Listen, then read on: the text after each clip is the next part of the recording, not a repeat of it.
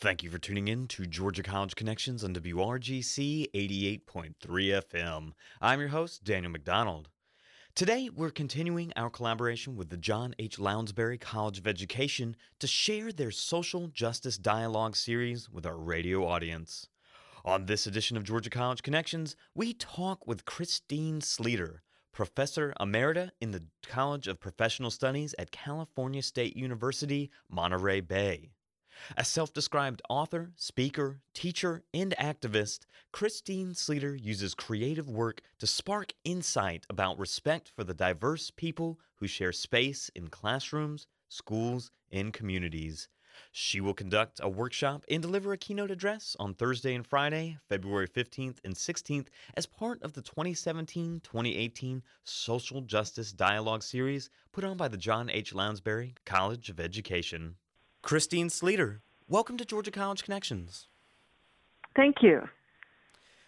Now, as we've collaborated with the Lounsbury College of Education to feature their Social Justice Dialogue series, we've begun each of our conversations asking guests to reflect on social justice. In keeping with that theme, could you share your definition of social justice with our radio audience? For me, social justice means fairness across the board for everybody in a way that allows people to be who they are and not have to be somebody else in order to be treated fairly, both as an individual and as members of groups. An example of social justice would be working towards funding schools in an equitable manner, or everybody has access to housing. Where I live in California, because of, for example, both not enough housing as well as very expensive housing. A lot of people don't have access to housing, and so you end up with a lot of homeless people. So those would be examples of what, for me, social justice would be. Our school systems, our educators are under so much pressure these days to meet the requirements that they do have. Why do you think that a public education should include these other things that come in addition to what many people consider the fundamentals, reading, writing, and arithmetic? Multicultural education actually isn't another thing that you add on to the schools, but rather it's a way that you go about teaching reading, writing, social studies, math, and everything else. For example, if we take literature, kids have to read something. It's not just reading in the abstract. To what extent as students reading, are students also gaining insights about the diverse other students who are in the schools? So it isn't just this extra add-on, but rather it's the way you go about teaching what it is that you're teaching. Or even if you take something like science that a lot of people think doesn't have anything to do with cultural diversity. It does, in the sense that historically there have been diverse ways that different cultural groups have approached science. Like for, say, a sixth grade teacher, there are ways that you can make science more relevant to the students that you have in your classrooms. For example, here in Monterey, we have a huge aquarium, the Monterey Bay Aquarium, that's done work with students in the public schools. And one of my former students, who's Latina, worked with Latino students in the Watsonville area to help them see themselves as scientists. And part of what she was doing was working on making science relevant to their lives, as well as incorporating in some Spanish where that was relevant. It was a way that she saw of bridging culture and identity in science, because a lot of the Latino students were saying that science, that's something that white people do, and it's actually something everybody does. But that was how she was working to approach science to try to make it culturally relevant to kids. So that's another example of where multicultural education isn't an add-on, but rather it's the way you approach the business of schooling. It's not like an end in itself, but it's a tool that you would use to engage people in the curriculum that you have? Yes. When I'm working with teachers, I also try to have them think critically about the goals that they're trying to work toward. So, and this may show up most pointedly in the social studies curriculum, where the traditional curriculum that's built around a narrative of white people coming from Europe to the East Coast and then moving across the continent westward and building this great nation. That's one narrative, but that's not the narrative that if you center the study of U.S. history from an African-American perspective, or you center the study of U.S. history from an indigenous perspective, you get a different narrative. So then it's not simply making the traditional U.S. history sort of more relevant to diverse students, but it's really opening up bigger questions about who we are, who we've been historically, what our various viewpoints and stories are, and how we can learn across those stories in order to build a country that's actually more workable for all of us. What is the value for the students of hearing stories that are similar to their own reflected in the curriculum? The value of hearing stories that are similar to yours makes school more relevant and accessible to you. For white students generally go through school hearing more stories that are similar to their own than students of color.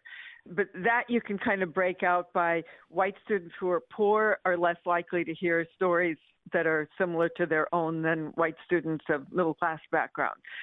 Gay and lesbian students are less likely to hear stories that are their own than our heterosexual students. So it isn't just race, ethnicity, but it cuts across multiple identity groups.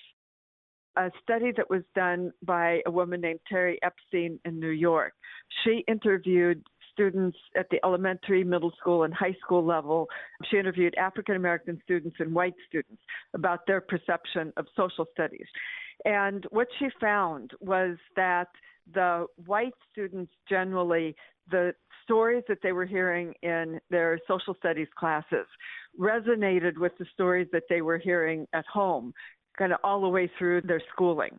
And so they tend to trust the schools, the textbooks, because there was this resonance in what they were hearing. For the African-American students, the older they got, the more they were learning to distrust the textbooks and the teachers and the school, because the stories that they had learned at home conflicted in many ways with the stories that they were learning at school. So like where at school they would learn about the United States working to guarantee rights for everybody, and at home they were learning about ways in which African American people repeatedly their rights are being violated. And so it's like, well, which stories are correct? And by not having a viewpoint that was the viewpoint that was experienced within their own communities, what a lot of the kids were learning is to distrust school. And I don't think that's what we as educators actually want to have happen. You're listening to a conversation with educator Christine Sleeter. She'll speak at the next installment of the John H. Lounsbury College of Education's Social Justice Dialogue Series, which takes place on February 15th and 16th on the campus of Georgia College in downtown Milledgeville. For more information, go to gcsu.edu/education.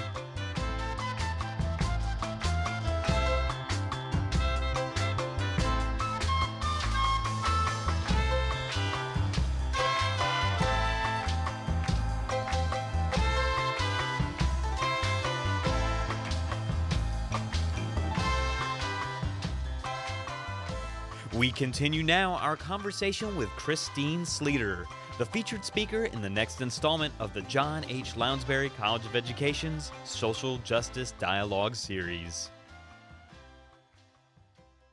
Is there a disadvantage that is being put upon these students who may be in, shall we say, like the majority group, when they are presented with a curriculum that only focuses on one group? Yeah, because they don't develop a very good understanding of the issues that they see in the world around them. It was a really interesting study that was done several years ago in which the authors gave 3 versions of a piece of curriculum. It was about Jackie Robinson, the first African-American professional league baseball player. And they had three different ways of writing the story. One way was no mention of race at all, and the fact that Jackie Robinson was Black wasn't in the story at all. The second version mentioned things related to race. So the fact that Jackie Robinson was Black, that he'd grown up in a Black neighborhood, that the all-white leagues didn't have Black players, that information was included.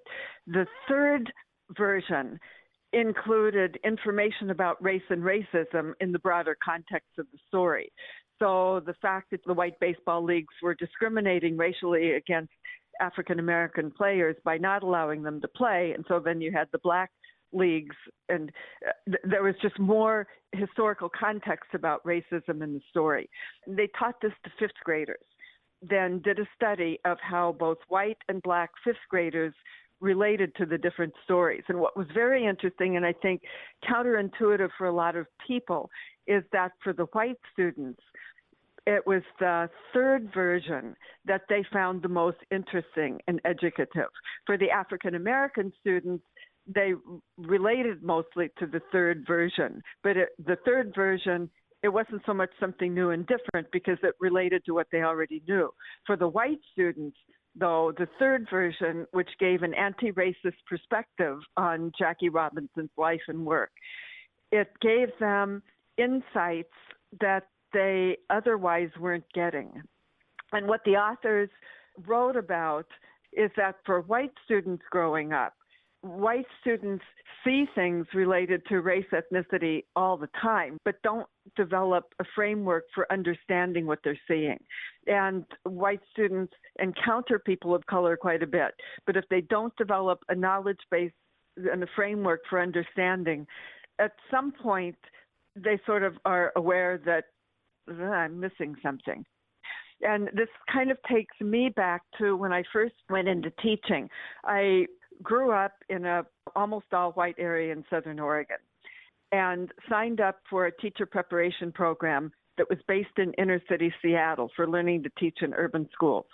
And I got there and had no preparation, no framework, no background for understanding and relating to the people that I was with, other from the fact that I'd spent a summer in Japan.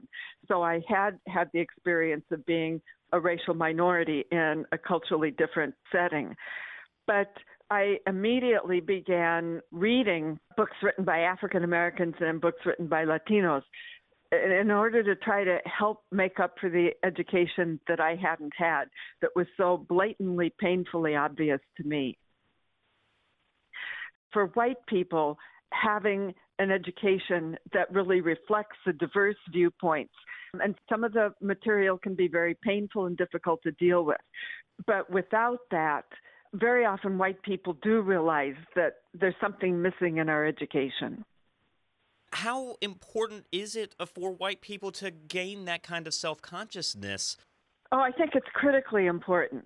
In this moment politically, when you hear the kind of back and forth name calling and sometimes hear a lot of things that people say that really reflect a lot of ignorance, like the reflexive equating of immigrants with lawbreakers, immigrants with killing people. Well, some immigrants have killed people and a lot of non-immigrants have killed people. But there's a inability to dialogue nationally across groups in a way that we can develop solutions to living together that work better. We'll periodically talk about the nation needs to have a dialogue around race, and then forums will be held, and then we'll kind of go back to business as usual. And it gets to be kind of distressing because I do know that in the classroom, we can build the capacity for being able to listen and work across our differences. I know that because I learned how to do that in my own classrooms. And I know other people who have learned how to do that in their classrooms. And there's actually a large body of research that's been done mostly in higher education around the impact of ethnic studies or women's studies courses on helping students learn to engage across differences. And it finds that students can learn to engage across differences.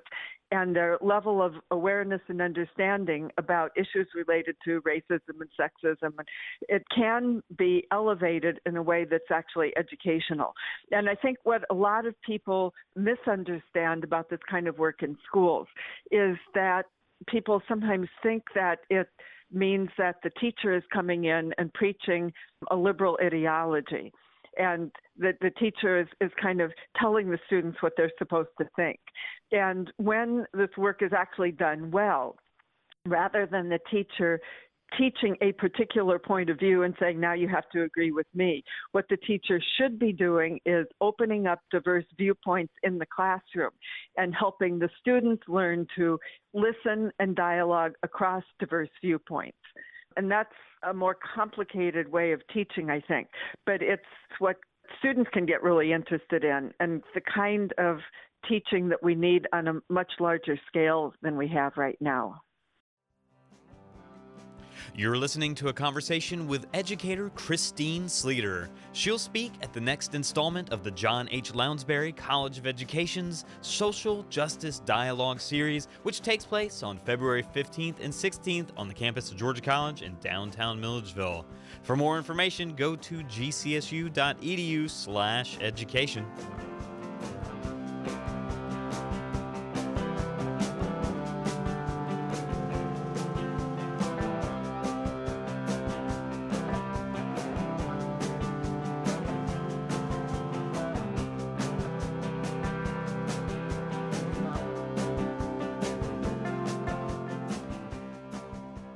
We continue now our conversation with Christine Sleeter, the featured speaker in the next installment of the John H. Lounsbury College of Education's Social Justice Dialogue Series. Through the course of your career, we've seen multicultural education flower and blossom, and it's becoming something that many states are actually looking into as possibly becoming a requirement of their educational curriculum. Do you think that an educator must be committed to these ideas themselves on a personal level to be able to teach them effectively in the classroom? Yes. You can't just go through a short training that doesn't have you look critically at yourself and what you're trying to accomplish in your relationships with kids and do this very well. I'm reminded of sitting in a classroom once a number of years ago where the teacher was trying to figure out how to make something more relevant to this very diverse student population she had. This was a middle school teacher in an English class, and started off the discussion of a story that was set in Puerto Rico. She wanted to start it off with a discussion of students and who they were culturally. So she asked the question, what nationality are you? And for white people, often that means what's your ethnic background. But it actually technically means where are you a citizen of? And so if she had any undocumented students in the classroom right there, that would be a threatening question. But there hadn't ever been a context in the class for the students to be able to talk about their backgrounds anyway. And so for African American students, if the images that they have are the kind of deficiency images of Africa as sort of the dark, dangerous continent that never produced anything, saying that I'm of African descent that can be threatening. So essentially what happened, some of the white students started saying, oh, I'm French or I'm Swiss, or then one of the African-American students said, oh, I'm Chinese, and another student of color threw out like, oh, I'm from France, and they kind of sabotaged the lesson because the teacher didn't understand what she was doing. And she didn't really have the background, hadn't put in the preparation. She wanted to do something, but she hadn't really invested herself in trying to unpack what the issues actually were with working with the student population around issues of diversity so that she could do it well. So as a teacher educator, I don't actually like going in and doing short workshops because people can walk away thinking that things are simpler than they are and then try something in the classroom and then it doesn't work very well. I will be doing a 4-hour workshop at the college on Thursday, but what I'll mainly be doing is trying to help people understand what culturally responsive and multicultural social justice teaching, what that means and what it can look like in the classroom. But then if for people who are new to it, it's going to take some work to really get in and learn how to do this stuff well. But I think it is critically important to learn to do. Right now, students of color are something like 51% of the population of students in elementary and secondary public education. So anybody who's going into education can anticipate that they will have a diverse student population at some point in their teaching career. It may be from the first day onward, it may be by year 3 or year 4, but our student populations are becoming much more diverse. So I think that this is critically important work for teachers to learn how to do.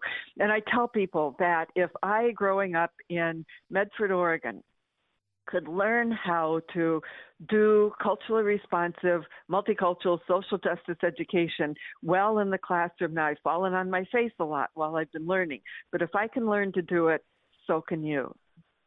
On that end, what advice would you have for someone like myself, a white male? How can I get past my apprehensions and begin those conversations that would put me in a context more resembling the world in which I live? A couple of things. One of them is to learn to form relationships with your students. That's like number one anywhere. And if your students are students of color, form relationships in which you're as much of a learner and a listener as anything else. Also, get out into communities that are different from where you grew up as a learner and a listener.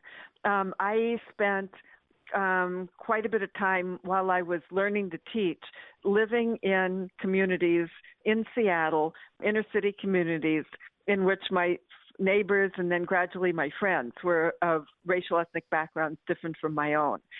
And I spent a lot of time listening, because if I had gone in and immediately started getting into arguments with people, that kind of shuts down communication. And the other thing, in addition to dialogue and listening and forming relationships, is to read. I mentioned that I started doing ethnic studies reading when I first started teaching, and I'd pick books up and didn't really have a background to understand what I was reading very well. So there was a lot I read that kind of, I think, went over my head initially. But gradually, I started acquiring the academic background that I hadn't acquired growing up. Even though I went through really good public schools and college, it was still very, very much a white curriculum and white point of view.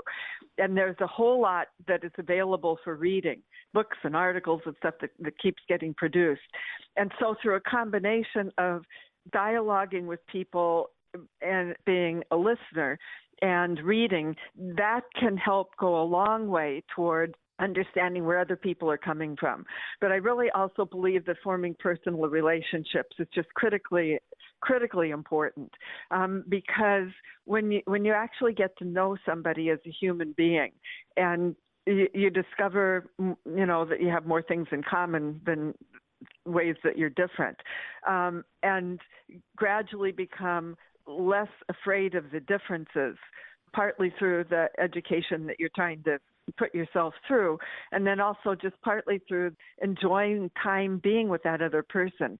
That goes a long way toward helping us learn how to become people who can work well in multicultural contexts. And if you're a member of our radio audience tonight, perhaps you're a parent or maybe even a student or just an engaged community member, and you like what you're hearing about this and want to see it implemented in your school system, how do you recommend going about getting that conversation started and seeing it through to a successful implementation in your school district, or maybe even your state? Whoever you are, find other people who are also interested in making the same kinds of changes, and look around and find the teachers who are, because I think pretty much every place I've been, there are teachers who get really excited about this kind of work, and there are some who do it really well. And collaborating with those teachers, in addition to collaborating with other community members, makes a difference. Sometimes people have worked by going to the school board and making proposals, although you need then to figure out what it is that you're actually proposing. But yeah, that's that kind of networking, organizing work. If you're persistent with it, you can get someplace. Now, those are all the questions I have for you. I just want to turn it over to you now. Is there anything that I did not ask you, or is there anything that we did talk about that you'd like to place greater emphasis on? In my keynote, what I'm going to be doing is talking about the use of family history as a way of opening up issues related to culture, racism, and other equity issues, but I'll be focusing mostly on culture, race, and racism, and colonialism. And I've started doing family history with teachers, partly because I became interested in my own family history. And then when I started connecting what I was investigating in relationship to my own family history with the issues that I'd been working on in multicultural curriculum, I kind of broadened how we think about doing family history. So I developed this line of work called critical family history. And I'm going to demonstrate what that research and thinking process looks like. And one of the questions that I'll look at is for those of us who are white and who have lost a sense of the cultures and languages that our ancestors brought, what happened? In my case, on my father's side of the family, they were German. And as I researched my family history, I became much more knowledgeable about why it is that I grew up not knowing anything about German American history. The other piece that I'll be talking about is how I became conscious of being a descendant of the colonizers of indigenous people, and in very concrete terms, what that has ended up meaning to me, and how I can deal with, in a constructive way, of being a descendant of the colonizers in a way that I think can start reversing some historical injustices. Christine Sleeter, I just want to thank you for spending this time with us here on Georgia College Connections tonight. Oh, you're welcome. It's been a pleasure. And I look forward to being with you and everybody else in the college next week.